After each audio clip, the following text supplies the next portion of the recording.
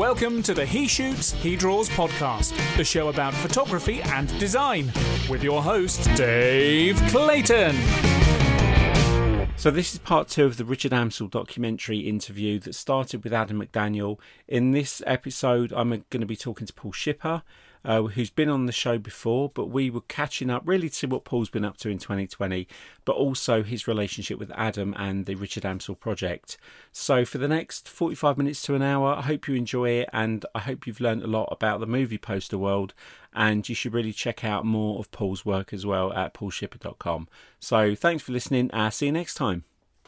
Hello and welcome to this special little segment of He Shoots, He Draws, and it's the first time I've ever done this where I've had a second guest as part of a first guest show, and I couldn't think of anyone better to do it with than Mr. Paul Shipper, who's been on the show before. He very kindly invited me to his house and we sat down for a good while talking about films and his career and all sorts. So it's good to have you back, Paul. Thanks for joining us again. Thanks, Dave. It's good to be back.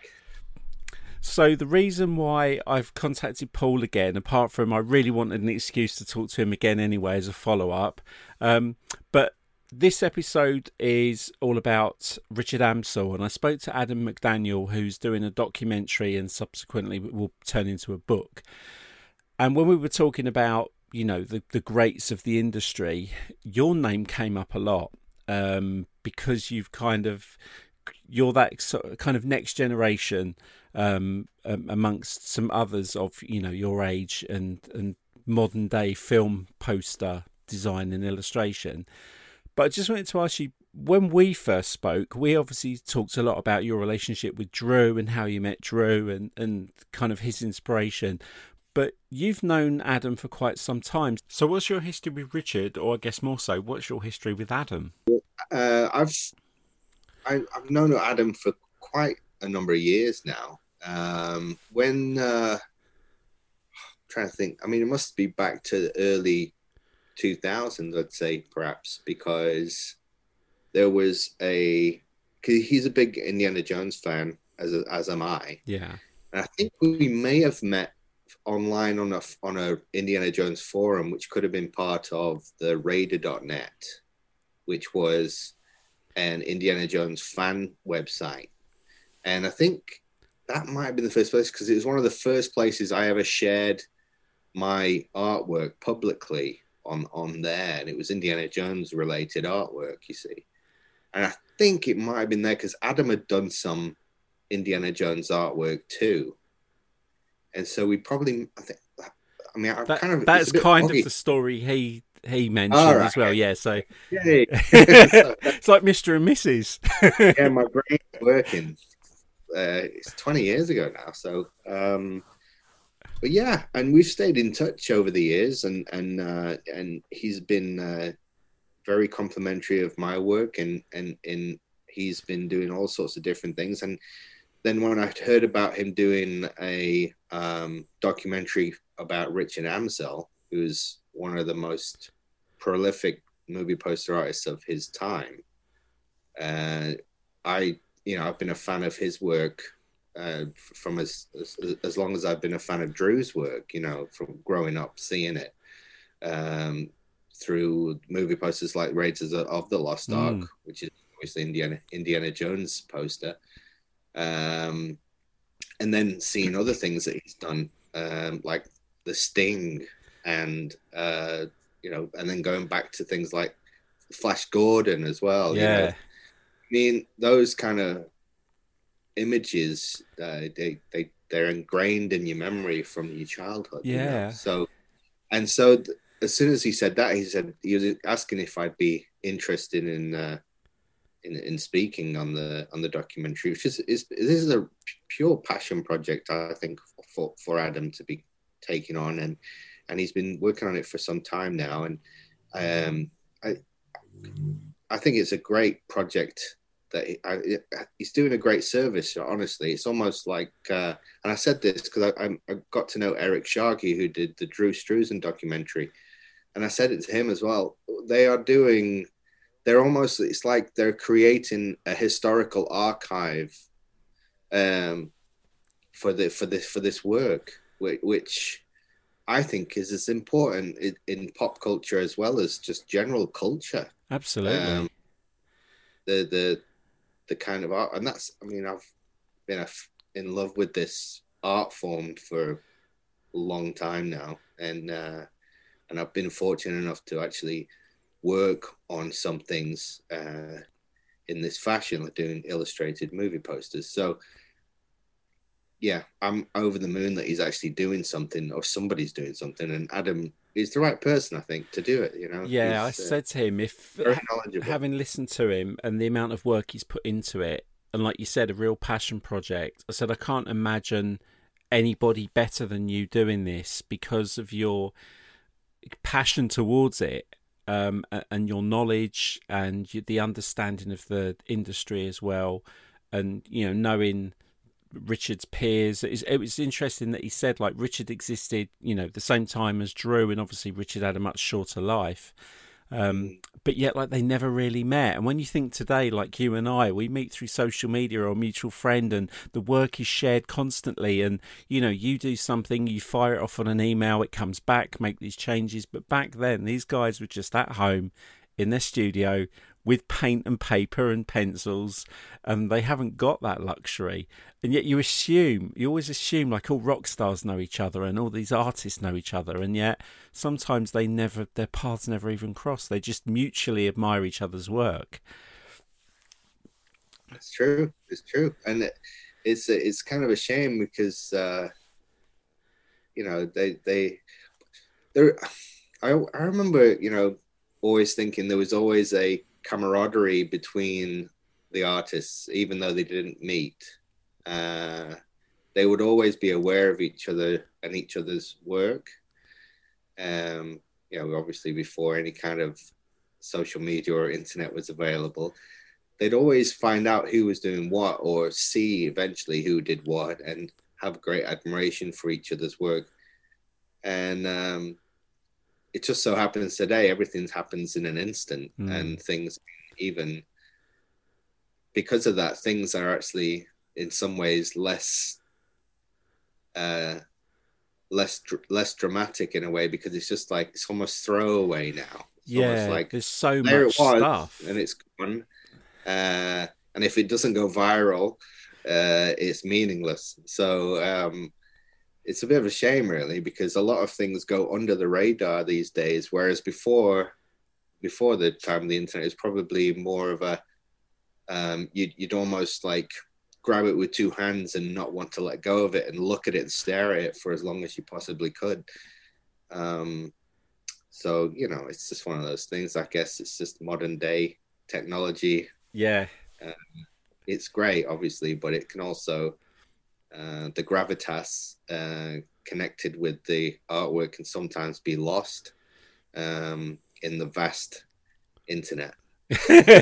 Well, I know, having watched Drew's DVD, which I've actually got up on my shelf up here, there was a time where he lost a lot of his work, and you kind of think, like, for you it's very digitally stored. You do get it printed because it's in your store as well, but like back then, there's these one-off pieces of art, these kind of Mona Lisas of the movie world, that at the time, I've spoken to a few sort of designer people who, when we talk about art from the past, is nobody knew it was collectible. I've been speaking to Jerry Anderson's son, Jamie, going to be doing some work with them, and he was saying, like, when his dad made Thunderbirds, they just threw it all away. Nobody knew that this stuff was ever going to be collectible, that it was ever going to have this kind of value. So when Adam was saying, like, he's going out and he's trying to find these pieces of artwork and coming across these sketches that Richard had done, or some advert that had been saved from a magazine, or this it is such a rarity. And when people talk about football and they say, like, the fans of the 13th man, I mean, the movie poster is the supporting actor. I mean, you and I spoke about it, that a poster's as iconic for a film probably as its most iconic scene. People think of the movie poster probably before they think of anything from the film itself. Yeah, no, it's an indelible piece of historical evidence that the film is actually a thing sometimes. And also, we've said this before, probably on the last time we spoke, where the movie poster is a chance to relive the movie without actually sitting through the entire movie itself. Yeah. If you've already seen the movie, you could just glance at the poster. It's a bit like listening to the soundtrack. Yeah. You get this, you flash back to the way you felt when you saw the movie, and it can make you feel good, make you feel great. And that's why a lot of us have hung them on our bedroom walls growing up, and some of us even today have them in our living rooms and other rooms around the house. But yeah, I think what's going on right now is the fact that Adam's doing this and Drew's had a documentary, and I know for a fact that Eric Sharkey, who did the Drew documentary, is working on another documentary about Greg Hildebrandt. Okay. So which I'm actually honored to be part of that one too. So this, it's a dream come true for me to be even included in the same sentence as people like Richard Amsel and Greg Hildebrandt. So I'm kind of beside myself really in this day and age. But isn't that lovely though, that it's like the fact that I got to know you, and we sat down and had a chat like two mates having a chat, that it is lovely when I now speak to other people in that world, they speak of you so fondly, and you're a very well spoken of person, and you come up, your name comes up in those other names, which I think we're here talking about on the back of Richard Amsel. I mean, one day there's going to be people sitting talking about 90-year-old Paul Shipper and and dragging out all these Seagate hard drives going, look at me. But yeah, let's try and find an old computer to hook this up to. The nice thing is, now my computer's beeping at me. It's all right. The nice thing about digital is that it's another, I always say it's another tool.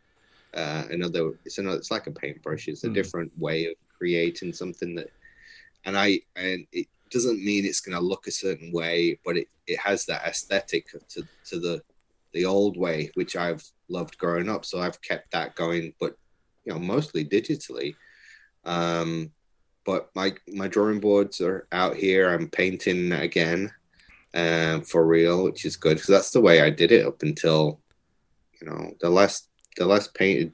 I did an album cover in let's say 8 years ago. That might have been the last painting I did for an actual job. But I did digital work while that was going on. But it's just nice to go back to it. I'm a bit rusty, but I'm getting back into it again. All right. But you'll be seeing some of that real painting stuff happening, and drawing and sketching and things like that. And we hope to be making it available to see on the internet, on the social medias. Hey. But yeah, that's really nice to hear things like that. Actually, that because it's hard to talk about yourself all the time, but nice to hear that people maybe feel a certain way about you, and to be recognized in amongst these giants who I grew up with is an absolute honor. I cannot. It's a responsibility, Paul. I mean, you think like the way you are spoken of, with that comes probably pressure of, like the next Star Wars trilogy or the next Indiana Jones. Paul Shipper has got the job. There is such a responsibility for you to kind of continue that expected quality or that expected style, because the movie posters do have a kind of look about them. Like you say, you take elements of the film. Sometimes you don't always get to watch the whole film, but you just being Paul Shipper illustrator and you get that job, it's not like you just whack out the Cintiq and go, oh yeah, I'll just knock out a few bits here. It's still an art form. You've still got to have that in your fingers and in your brain. But nice that there's always going to be fans in any world. I know music fans are very picky about, I didn't like he did this, he didn't like he did that, and you will get it in movie posters. But I think it's lovely that you're kind of trusted with carrying that torch by your peers. By Drew thinks highly of you, the people in the industry think highly of you. I think the fact that you do good work and you respect where you've come from probably carries so much weight with those people as well. Well, that's really lovely to hear as well. I mean, I hope so. And it is definitely a weight to try and, it is of great magnitude, and I don't take it lightly. The mantle of like following in the footsteps of somebody or trying to keep something alive, which I've been a vocal person in that way for like the last sort of 15-20 years, really, to try and keep this illustrated poster alive in some respect. So it's something that I love dearly, and I do feel like I've been very, very lucky to be able to try and continue this, and the people I've worked with, people at the clients who I've worked with are just to give me this opportunity to do things. Hopefully they saw something in my work that they were like, yeah, we can continue this tradition. Yeah. When the time is right, and we can do things. And a lot of friends who I've met who have helped open those doors as well. And it's been a great joy to meet the people involved and work with them and be able to try and, create something that helps sell a movie, but also is pretty to look at and enjoyable to look at for hopefully years to come, that kind of thing. And also, for people to get the same feeling that I got when I saw Drew's work and Richard Amsel's work growing up, that kind of, even just a small fleeting moment of feeling of that,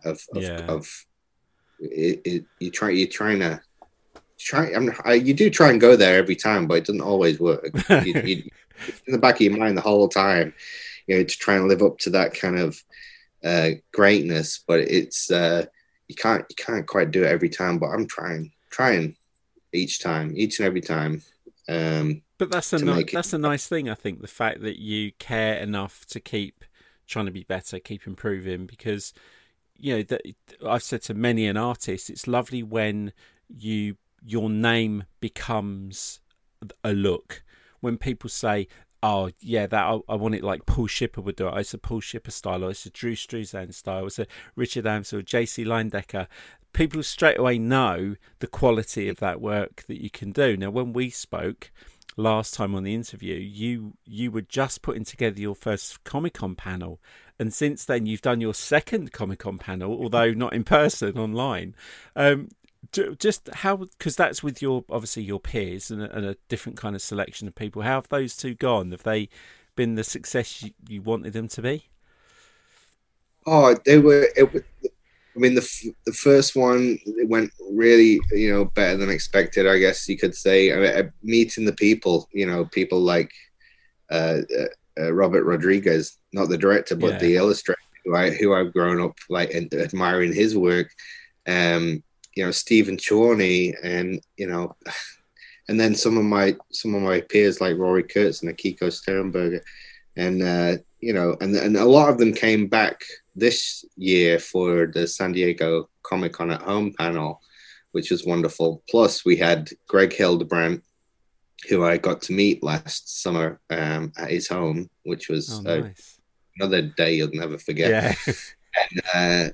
And also Drew Struzan accepted an invitation to be part of it too. So we had, I don't know how many total was there? Maybe 9 of us. I think it was 9 of you, yeah. And we're all there on the Zoom call, and it was great. We had about 2 hours. We were online for about 2 hours, but we had to whittle it down to 45-minute the director's so cut. one day maybe the director's cut will come out. But we kind of had to. There was a lot of talking, a lot of things going on. So we spent quite a lot of time editing it down, to be fair, because and we wanted it to make sense. You know, we didn't want it just to be like start recording and then at 45 minute, whatever happens, cut it off. It wouldn't have worked. Yeah. So we had to spend a bit of time breaking the discussion into fragmented parts that would work as a whole. So it had a bit of a flow and a narrative. So it was very different than the live panel that we did at San Diego. This was more of a, but it was a great discussion and a great. There's some wonderful moments. I mean, I've seen it a lot of times having to edit it. Me and my fiance Kelly edited it along with David from ASIFA. We kind of did it all together, like remotely from LA to here, and it was a lot of work, but. I mean, when you say whether it paid off or anything, nobody got paid anything, but the amount of people that saw it was nice. I think a few thousand people got to see it, which would have been more than would have got to see a live panel. Yeah. And I obviously would have loved more people to have seen it. I haven't looked online to see how many people have seen it to this day, but hopefully it'll keep growing. I think it's still available for people to watch as well. I mean, just getting to know these people, it's like we're all sort of became instant friends, which is lovely to know that the people that you that are in the industry that you're in, you can be instant friends with, and there's not really any. There's no rivalry, is there? There's no rivalry. Yeah. It's just like we're all in this. We all feel very fortunate, I think, to have been working on things like this, and including the more seasoned illustrators who were on the panel. They've got more energy than us young'uns. Honestly. I love watching the documentaries of Disney when you see the modern day Disney animators, and I'm lucky enough that I've met a couple of the original ones who are our age. But when you see them, it's like they're still like the masters of old. They still have the similar kind of respect and mentality. They're still drawing on paper. They're still doing it old school. They're respecting the tradition of the kind of the torch they've been handed, rather than be clear all this stuff out. I want 20 Cintiqs in here. I don't want to see a paintbrush anywhere. I don't want to see a pencil. I think you're absolutely right. I think it's good you've got to respect what came before you. And actually, something William Stout said which is a quote that's obviously, I don't know if it was his own, but he said, "We're all standing on the shoulders of giants." Every single one of us who has made anything of anything is standing on the shoulder of someone who came before them. And we all have been inspired by the people that came before us. And we're just trying to keep things going, really, that have inspired us. And we want to inspire the next generation. And that's a great big part of what it's all about, I think, because there is such wonder and beauty out there that can get lost so easily. And if people were just let's clear it out, let's start fresh every single time, it would be a disservice to humanity. I think kind of forget everything we just saw. We're gonna do it brand new. It's gonna be different. Then people do that, but for me and for many of us, what we experience through our own lives, we carry with us. Yeah. And so you want to pay it forward. It kind of goes through you and comes out as something different, but it still has It's like an evolution. It's part of an evolution process, isn't it? It kind of, each generation adapts and adds something new to it, but the core is still there. It's still, it's just great. Thanks. I'm not very good with words. No, well, that only sprung into my head then. That's good. Evolution. And when you think of the people who have previously changed it all, can't remember any names, but I can remember the names of people who respected it, so it works. Yeah, I mean, that's fine too, because, and the thing is, the people that are doing it today, they're going to talk about the people that have inspired them. They're going to, and also, this is a funny thing. We may have talked about this before, but when I was obviously heavily into the movie posters of my day, when I got to college and university, I'd go to the libraries and I'd find books about illustration. And so I quickly found, there was this guy called Norman Rockwell, who I could see resemblances of Drew and Amsel's working. But before Rockwell was Leyendecker. And so what happened was his style kind of, I mean, Rockwell worshipped Leyendecker to the point where he would like follow him around, I think. Wow. Like he was stalking him. And so that kind of, he was heavily inspired by Leyendecker's work. And then when Drew was like starting out, they would ask him to do things in the Leyendecker style. And that's sort of where Drew's kind of what I see anyway. I see a lot of Leyendecker in Drew and then a lot of Rockwell in Drew and Amsel. And so you see these similarities, and it is kind of like like you say, an evolution of a style that's sort of filtered through a few people.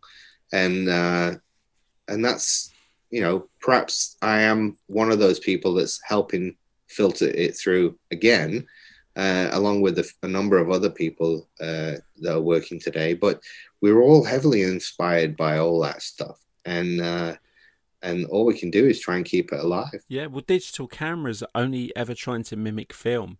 Every digital camera owner knows who Ansel Adams is.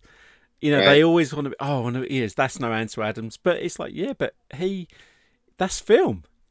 And all the cameras, all they're trying to do is kind of emulate what film did, because that's the medium that is considered the art form. And I know I've done some book covers, and what's funny is when I've designed the book covers, now, we remember buying albums and going buying 12-inch albums, and the album art was great, and we had posters on our wall. But now it's like when I do the kind of prep for it, it's, oh yeah, but make sure that you can see it 1 inch by 2 inch on Amazon. And then you got the VHS boxes, and we got a love of old VHS films, tacky old 80s VHS films, and the artwork on there, as cheesy as it is, it had to be seen in a smaller medium. And now you've got like the iTunes graphic, it's got to be seen, it's got to be seen smaller, whereas back in the day you did that movie sheet, it was bigger, it's going to be seen that big. But now it's so much harder, because you're thinking, oh, I want to put so much detail in this, but you just want somebody to see a 1 inch square version of it. It's hard. It has to scale down, which is a shame for a lot of these things. Like vinyl covers are great. The size of them was, it's a good size. You could appreciate the work that went into that. And it is a damn shame they don't really, the artwork, the visualization of sound in a way, I guess, if it's music, is an important part, especially, when you have a collection and you're flicking through that collection and you want to, you don't always remember the title, but you know what it looked like. Yeah. So, or, when you had music cassettes and you just remember what spine looked like. And you'd be able to spot it from the other side of the room if you're lucky. But the colors and everything's important. But yeah, it's a shame that things are going so small now. I mean, despite a revival of vinyl, it seems very specialized now. Though it's not like an everyday thing. I got to work on an album cover for Muse for Simulation Theory, which they, it was actually meant for the main album, and then they actually just used it for the special edition box set instead. And I did all the internal album art as well. So I mean they're a modern group, and so for them to want illustration throughout the whole thing was great. To even just to get a phone call about that or an email, just to say this is what we want to do and we want to do it all illustrated. That's great. Yeah. So I got to do all of those. I mean, that was a great deal of work. But that's positive that they're still wanting it done. It just so happens that when it's on iTunes, it's virtually invisible to see. Exactly. Yeah. But it's one of those things. And you got to try and make it work on every level so that people will be like, "Wow, what's that? I want to see it more. I want to see it closer." Yeah. And the difference is you and I used to go to Our Price and buy an album for $3.99, and these new vinyl ones are like 30 quid, 40 quid. Yeah, they've definitely gone up in price. Yeah. But I spent a lot of my time looking through the soundtrack section of HMV in Manchester, and it was just downstairs, and they had an import section because a lot of the stuff you couldn't actually get, you had to import it. And because my taste was maybe a bit more eclectic or something, they never stocked it. I had to order it in. And this was like Danny Elfman or, nothing too obscure or anything. It was like, but it wasn't a big seller, I guess. But yeah, just, going through CDs and tapes and, that was my thing. I got the albums a little bit, but that I actually collected them a bit later than at the time because I didn't really have a record player apart from in my parents' house. But CDs were tapes and CDs were a big thing for my growing up. Yeah, yeah, because the tapes at least small. CDs got a little bit bigger. The covers got a little bit bigger than the tapes. Yeah. Tapes just used to be a cropped version of the album cover. I remember having loads. It's like, oh yeah, just crop Adamant down, or just get Paul Weller with the Jam, and the other two can spill over the side. But it is still that iconic artwork.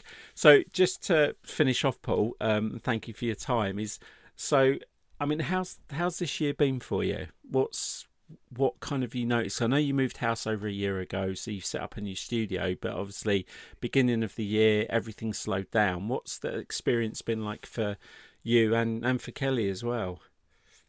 Well, we never really went out that much anyway. So the lockdown has been, at first it was like, oh, this is just kind of like, pretty normal for us. We don't really socialize a great deal, and the only real trips that we take, big trips, would have been to conventions or anything like that. So obviously conventions got cancelled. There was no trip overseas this summer. I'll be honest, the actual lockdown at first was okay, but it did start to seem to affect me mentally, kind of something. I think not knowing when it was really going to end kind of got me, and I was like, I might have gone into a sort of a slight mini depression, if there is such a thing, because I feel like I've come out of it now. But at the time, it was like, just I couldn't focus. I had trouble focusing on things, and even though I had some projects to do earlier through the summer, I couldn't bring myself to fully focus on them. So a lot of them actually luckily got put on hold. But so it was kind of a bit of a break, hiatus of some kind for me. And also I actually injured myself briefly, which ended up lasting a bit longer than a brief moment. So I was unable to work for a couple of months. Unable to do anything. Oh, nice. So it's been a funny year for everybody, obviously, but I feel like now things are really starting to pick up and sort of shift gears, and I feel like there is I think light at the end of the tunnel, as you say, and for a lot of us as well, there seems to be a light at the end of the tunnel coming. I do think these lockdowns are a little bit. I know what you mean. I don't think they're really stopping the thing from happening. I don't think it's kind of just postponing more than stopping. Which what it kind of feels like. It's like, and a lot of people are suffering because of that, which is really sad. Shop owners, small business owners, big business owners. It's affecting a lot of people personally and professionally, and so not to end on a downer, no. but things are looking up. I do feel that there is. I mean, just from my own self, I feel like more motivated now, and I'm looking forward to Christmas around the corner, even though it's going to be very different. It's something to look forward to, and and jobs are coming in fairly thick and fast right now, and I'm in the middle of projects, which is great. So I have nothing to complain about. No, I know what you mean. I know what you mean about the motivation thing, because that was the word in my head that I was going to bring out to you. Was because in the beginning we didn't know what it was. We just knew there was going to be some disruption. And then there became this period, and I had it because I generally travel to the US 3-4 times a year to various events. And this is the first year since 2012 I've not left the country. So it was all of a sudden, it was, you realised you don't know when the next time is you can do those things. You don't know when things are coming back. And motivation just goes, because it's, you sit around, well, there's no point. I can't go out. I can't do anything. I can't. If I wanted to do anything in the house, I'm not allowed to the shop to buy it, and it works. And you get into that funk of, well, hang on a minute, we don't know when this thing's going to end. Everyone assumes it's going to end 2020, and then all of a sudden it's the realization, like you say, lockdown, no lockdown, lockdown, no lockdown, people's businesses being affected, the industry, various industries. We said, like, if a big car plant goes down, all the small suppliers get affected. The movie industry goes on hold. All those extra things happen. But now at last, it looks like we can kind of look at towards 2021 as things slowly starting to come back. That we can go to the cinema again. I really miss that. Those things that we took for granted, maybe we'll enjoy more when we're allowed to do them again. It could be a positive of all of this, is that we appreciate things a lot more.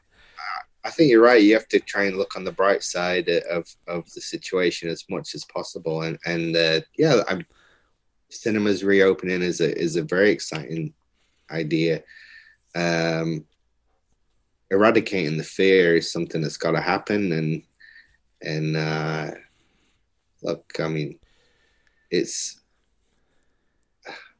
I never like to get into all this kind of real life stuff. We can move on. I much prefer the fantasy, and escapism and things. The sad thing about this is that we've lost a lot of people by the looks of things, but when you look at the numbers, 99% of people are fine. Yes. And lockdown seems a bit harsh for everybody. And I think if you have an underlying health condition, you need to keep yourself safe and keep your elderly family members safe. But the majority of people should be able to go about their business, I believe. Yeah. I think because there's a lot of people suffering from depression, as we just sort of touched on, and abuse, from substance abuse to actual physical abuse. I mean, I think the divorce rate probably went up because a lot of these people never really lived together. No. And have been forced to live together.